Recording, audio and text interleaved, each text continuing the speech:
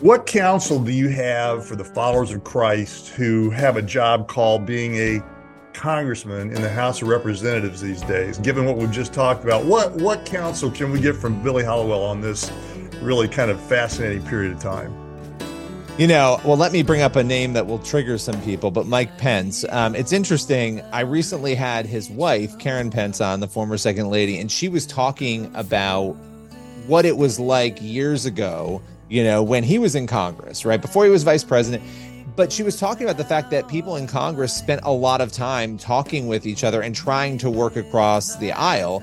We've let reality shows and all this crazy content drive us. And now we've started to elect reality show people, essentially, people who behave as though they're reality show stars. Hello, everyone, and welcome again to The Disciple Dilemma. I'm Dennis Allen, along with my co-host Raymond Monroe, and we're talking with Billy Hallowell today. Billy describes himself as a husband and a dad, but right behind that, we've got a journalist, author, a Washington Times podcaster, along with a lot of other podcasts that he hosts and works with to talk about the headlines and what's going on out there in the world of being a disciple in the midst of all the churn and the chaos we see in the news today. Great conversation with Billy. Here we go. Billy Hallowell, thank you so much for joining us on The Disciple Dilemma today. Well, thanks for having me. I'm excited to be here. We're thrilled to have you aboard, and Raymond, as always, thanks for being aboard to clean this thing up and make it have a little class when you're having to deal with the likes of me. Yeah. I mean, you are a testament to God's grace. That's for sure. Yeah. Okay. Well, so here we go. So your mic is on mute now, Billy. Let me ask you the question as we lead this thing. You're in journalism. I mean, you've been a journalist since you were a kid. You're a Rhodes Scholar nominee. You have written for a lot of different magazines, organizations, journals. You published as an author. So we figure you ought to be able to give us a really great way to go find truth out in the marketplace. Where do I go read or watch the truth, right? Do I go to Al Jazeera or Huffington Post? Where do I go, Billy? So I'm going to give you two answers. The first answer is, I work for Christian Broadcasting Network, CBN News, and that's where I spend my all day. Okay, I'm churning out stories there. And I would encourage people, go to an outlet like CBN, go to an outlet like Christian Post. We actually have a great morning podcast, daily podcast called Quick Start from CBN News. And that's something that you can just kind of get the news, what's going on. It's 20 minutes, it's quick. But so that's my first answer. Go there. I love being a part of CBN, and everything comes through a faith lens, through a Christian lens, understanding what's going on in the world. I think the more complicated answer, when you want to know everything that's going on, we have moved so far away from a paradigm where you could go to an outlet and trust it, right? Now you can trust CBN. I'm saying in general, though, if I go to Fox News or CNN or MSNBC, all of these outlets are coming from a perspective. There's a lens through which everything is being viewed. And it's so crazy because you could actually go and say, hey, I want to know what's going on in Israel right now. And you go to Fox News and you read, and then you go over to CNN and you read, and you're like, wait, are they talking about the same story? Because the framing is such an issue. And that's become really a problem across the board. So the second answer, which is a little more complicated, if you want to know everything that's going on about a story at this point, I feel like you have to read and look at 3 to 4 sources before you can actually trust that you have a well-rounded view of what's happening. So your 3 or 4 faves outside of the Christian arena would be, where are you going? Are you bracketing left, right? Are you bracketing what? So yeah, I hit Fox News. I hit CNN every day. I like to look at NBC and see what's going on. I like to look at, BBC. And those are some of the ones, and I won't do BBC every day, but because you get sort of more of a European view on what's happening. And I will tell you, a lot of the time I'm reading things and I'm scoffing and I'm looking at it and I'm thinking, wait a minute, the real story is 4 paragraphs down and you've buried it, because I look at everything through a faith lens. And so for me, I want to understand, okay, what's the truth? What's missing from this? But those are the ones that I tend to hit. And I think it's important, and I would emphasize this, a lot of people out there, whether you are conservative or liberal, wherever you are on the political spectrum, it's really unhealthy to only read the outlet that has your lens. That's a really bad thing. And I know people are like, why? Why is that a bad thing? It really limits your ability to understand. I want to know what somebody who disagrees with me is saying and thinking so that I can refine what I think and also respond to why I think they're wrong, right? So I have to be able to understand that. And too many of us don't. I really like the understanding side of it you're coming from. So here's my second kind of follow up on this, and then Raymond, may the Lord have mercy on your soul, Billy, will start asking questions too. So my question then would be, when we think about leaders in the Christian space right now, and you think about the world that you're trying to quote unquote cover, what would you say are the sort of top issues that you've got on your radar right now that you would say, hey, Christian leaders, you need to have a basic grasp of, and this is the stuff that matters in the world as it's passing by us right now? Yeah, that's such a great question. I think obviously from a world perspective, the Middle East. The Middle East is always going to be a focal point. Obviously, there's a faith lens through which that's an important piece. And then attached to that is understanding what's going on right now, what current events are there. And everybody has different theologies on what they believe about eschatology and the study of the end times and all of that. But all of that hinges on actually understanding what is happening there, because thousands of years of history, right, are rooted in this one small area of land, this one place where we're watching so much happen. And so I think that is a key. I also think that we've done a really poor job as a church. I think we've complained about a lot of things and we've pointed them out, but we haven't taken enough action. And so I think a lot of people right now are waking up in the middle of nowhere. They're kind of like waking up and they're looking around. They're like, wait, how did we get here? Because it's so bizarre and it's so crazy and it came out of nowhere, when in reality, it didn't come out of nowhere. It's been coming and coming and coming, and our reaction hasn't been meeting the needs on the ground. So I think to summarize that with a bow, it would be pay attention to the Middle East, pay attention to the social issues happening here in this country, because there's a lot going on. And I think not only do we need to pay attention to it, we have to have action steps to help people see the truth so that they can see past all of that fog that I think is being sort of dropped on everybody right now in this country. Couple of questions up front before we dig into something a little deeper. A couple of the sources that I use that seem to be slightly conservative but pretty factual, and I just wondered if you might had some feedback on them, like Real Clear Politics, Real Clear Policy, their investigations. I find them to often have different points of view so that you're not getting one side of the story, but they seem to be identifying really knowledgeable kinds of people that are really useful. You know what? I love that you I actually forgot. I go to Real Clear Politics every day. And I'll tell you right now in this season why I go there. They have, as you were saying, they really mix together every perspective. And so you get a chance to actually see from the headlines, hey, okay, I want to read that opinion piece or that news piece. But they also are one of the only places I know of where you can get averages of polls, right? We love to throw polls out. Trump is winning, Biden's winning, but they actually average together all of the polls. And so not only do you get that average, which I think is a strong number, you get a sense of where the candidates stand. And so I'm going there every day for that right now. And by the way, they have betting averages on who they think will be president. And it's very interesting right now. Yeah, there's another issue. I don't want to forget to mention this because it's so crazy to me that this Nagorno-Karabakh issue that nobody seems to know about. And I won't bore you with every detail, but it's this little landlocked region between Azerbaijan and Armenia. And it's actually historic. And it's a place where early Christians, settled. And so there's old monasteries, there's all these beautiful buildings. There's a lot of Christian history in this region. Of course, Armenia was the first Christian country. And those are the people who were living in Nagorno-Karabakh. Azerbaijan drove 120,000 people out of Nagorno-Karabakh into Armenia less than a month ago, and nobody has been talking about. And then this story has not gotten a lot of attention.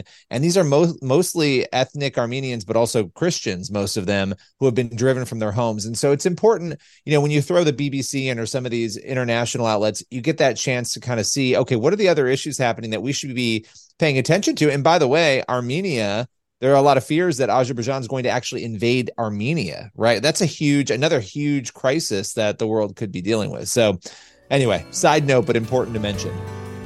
Podcaster, author, journalist Billy Hallowell is talking with us about headlines, how to handle congressmen if they're going to be disciples, and what we should be thinking about the way boomers have wrecked Christianity. All this and more coming up as we finish out our first interview, part one, with Billy Hallowell. How do you frame the cultural issues? How does the church begin to respond to reach young people?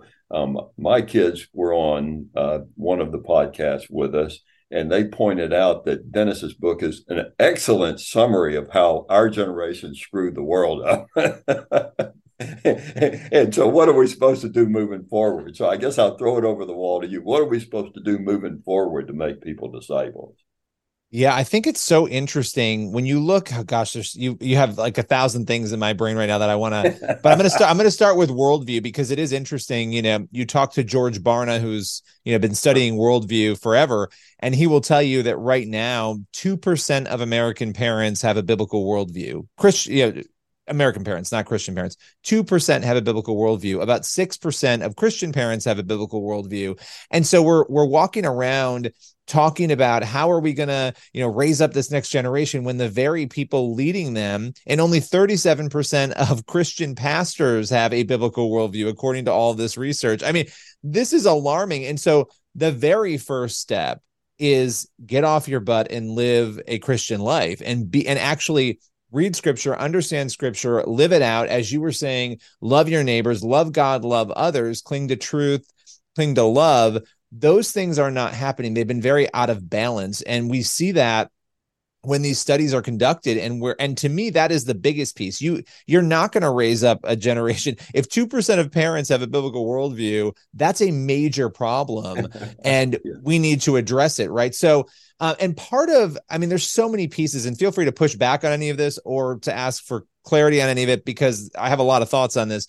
I also think we have really bought into the cultural lies that are out there, and they've permeated the church. I mean, I remember growing up and hearing things, keep your faith separate. You hear this a lot from the secular world, right? Because we don't want to hear about your faith. Keep it separate from what you do. It's a separate thing. And this has been an ideology that I think used to only be secular, but now in some ways has become part of the church. And I think we're watching some of this happen politically even, right? Some of the arguments that people would have made against certain candidates or people, they've abandoned because I don't need a pastor in chief. I just need, and I'm not saying that, nobody's calling for a theocracy here, but what I am saying is that there was a time when your views on faith impacted everything you were doing, your job, your life, the people you voted for. And there's still a faction of that going on, but I think we've separated from that a little bit.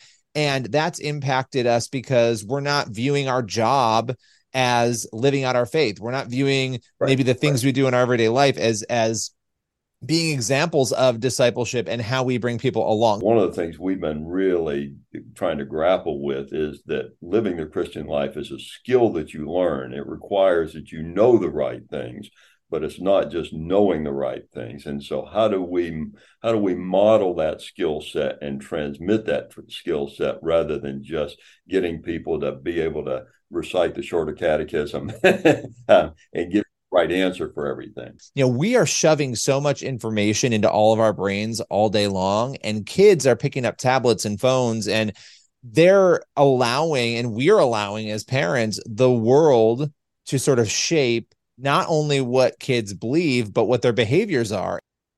We're catechizing our kids with this, aren't we? 100%. And it's incredibly dangerous. It's not shocking. None of this is shocking. If you take out a graph and you go back to the year 2000 and you pull up, because to your point, just saying you believe something is not enough. I don't believe for a second that, 65% of Americans are actually Christians, right? They're saying they are. I don't really believe they are. Maybe it's 20%, 30, I don't know, but it's not 65. Anyway, that's a whole other topic. But, as you sort of dig into this, though, we are allowing our kids to be shaped by the world around us because we're not modeling the right behavior. Again, with 2% of parents having a biblical worldview, how is that going to happen? We're not living it out the way we need to be. And so it really starts with us. But I also think that means, what are my kids watching? I'm on top of what my kids are watching, what games they're playing, what they are seeing, because everything they see and take in is going to impact their understanding not only of the faith, but how they live that out. And so, I can explain that more if you want, but I think that's a huge thing that almost every parent that of the kids around my children, they're not doing it. They're not watching it. They don't really care what their kids are taking in. And that is deeply concerning to me. Billy, let me try to probe something that may bother some people. And I just want to raise this issue with a preface that Raymond and I often put out, which is, hey, pastors, hey, church leaders, as you listen to this conversation, none of this is an attack on the church. No, nothing is intended as a criticism of any of you and what you do. We are so grateful for what you do, but we do want to ask provocative questions so that we all have a chance to see where we're baking in our own juices versus simply operating in the world as we're called to. So, Billy, I'm thinking about your vitae, the stuff that makes up the who you are, where you write. So I'm thinking about things like you've been on Fox News, you've been in the Washington Post, you've been in the Washington Examiner, you've been in Huffington Post. Why do you try to converse and interact in such a diverse universe there as a follower of Christ? Why don't you just get in your tribe, Billy, and just walk the right line with the right people? Why are you out there like that? Yeah, I think the best answer is, anybody who's been frustrated looking at what happens on college campuses, right? And a lot of people have been. They've looked at college campuses and they've said, this is crazy land. They're banning, not every campus, of course, there's lots of great campuses, but they're banning certain speakers. They're not allowing certain ideas there. And the way you arrive at a place like that is by having too many people exist in a realm in which they haven't interacted with anybody who they disagree with. Yesterday, I was out walking and my kids were with me. We were coming back from the school bus.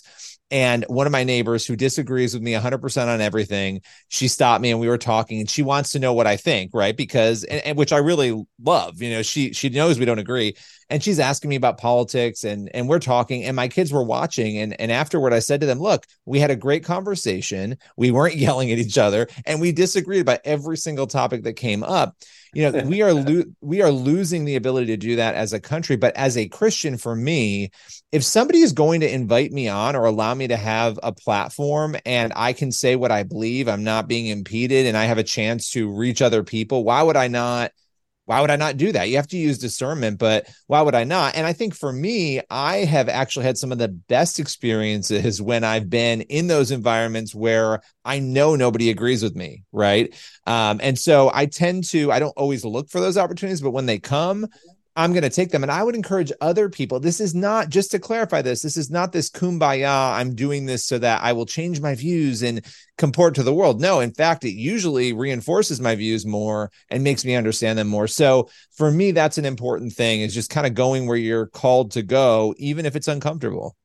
So the really unfair follow-up question, but I get to ask it because we're having fun on this, is what counsel do you have for the followers of Christ who have a job called being a congressman in the House of Representatives these days? Given what we've just talked about, what counsel can we get from Billy Hallowell on this really kind of fascinating period of time? Well, let me bring up a name that will trigger some people, but Mike Pence. It's interesting. I recently had his wife, Karen Pence, on, the former second lady, and she was talking about what it was like years ago, when he was in Congress, right? Before he was vice president. And obviously people have a lot of feelings and emotions about Mike Pence right now, across the board. But she was talking about the fact that people in Congress spent a lot of time talking with each other and trying to work across the aisle.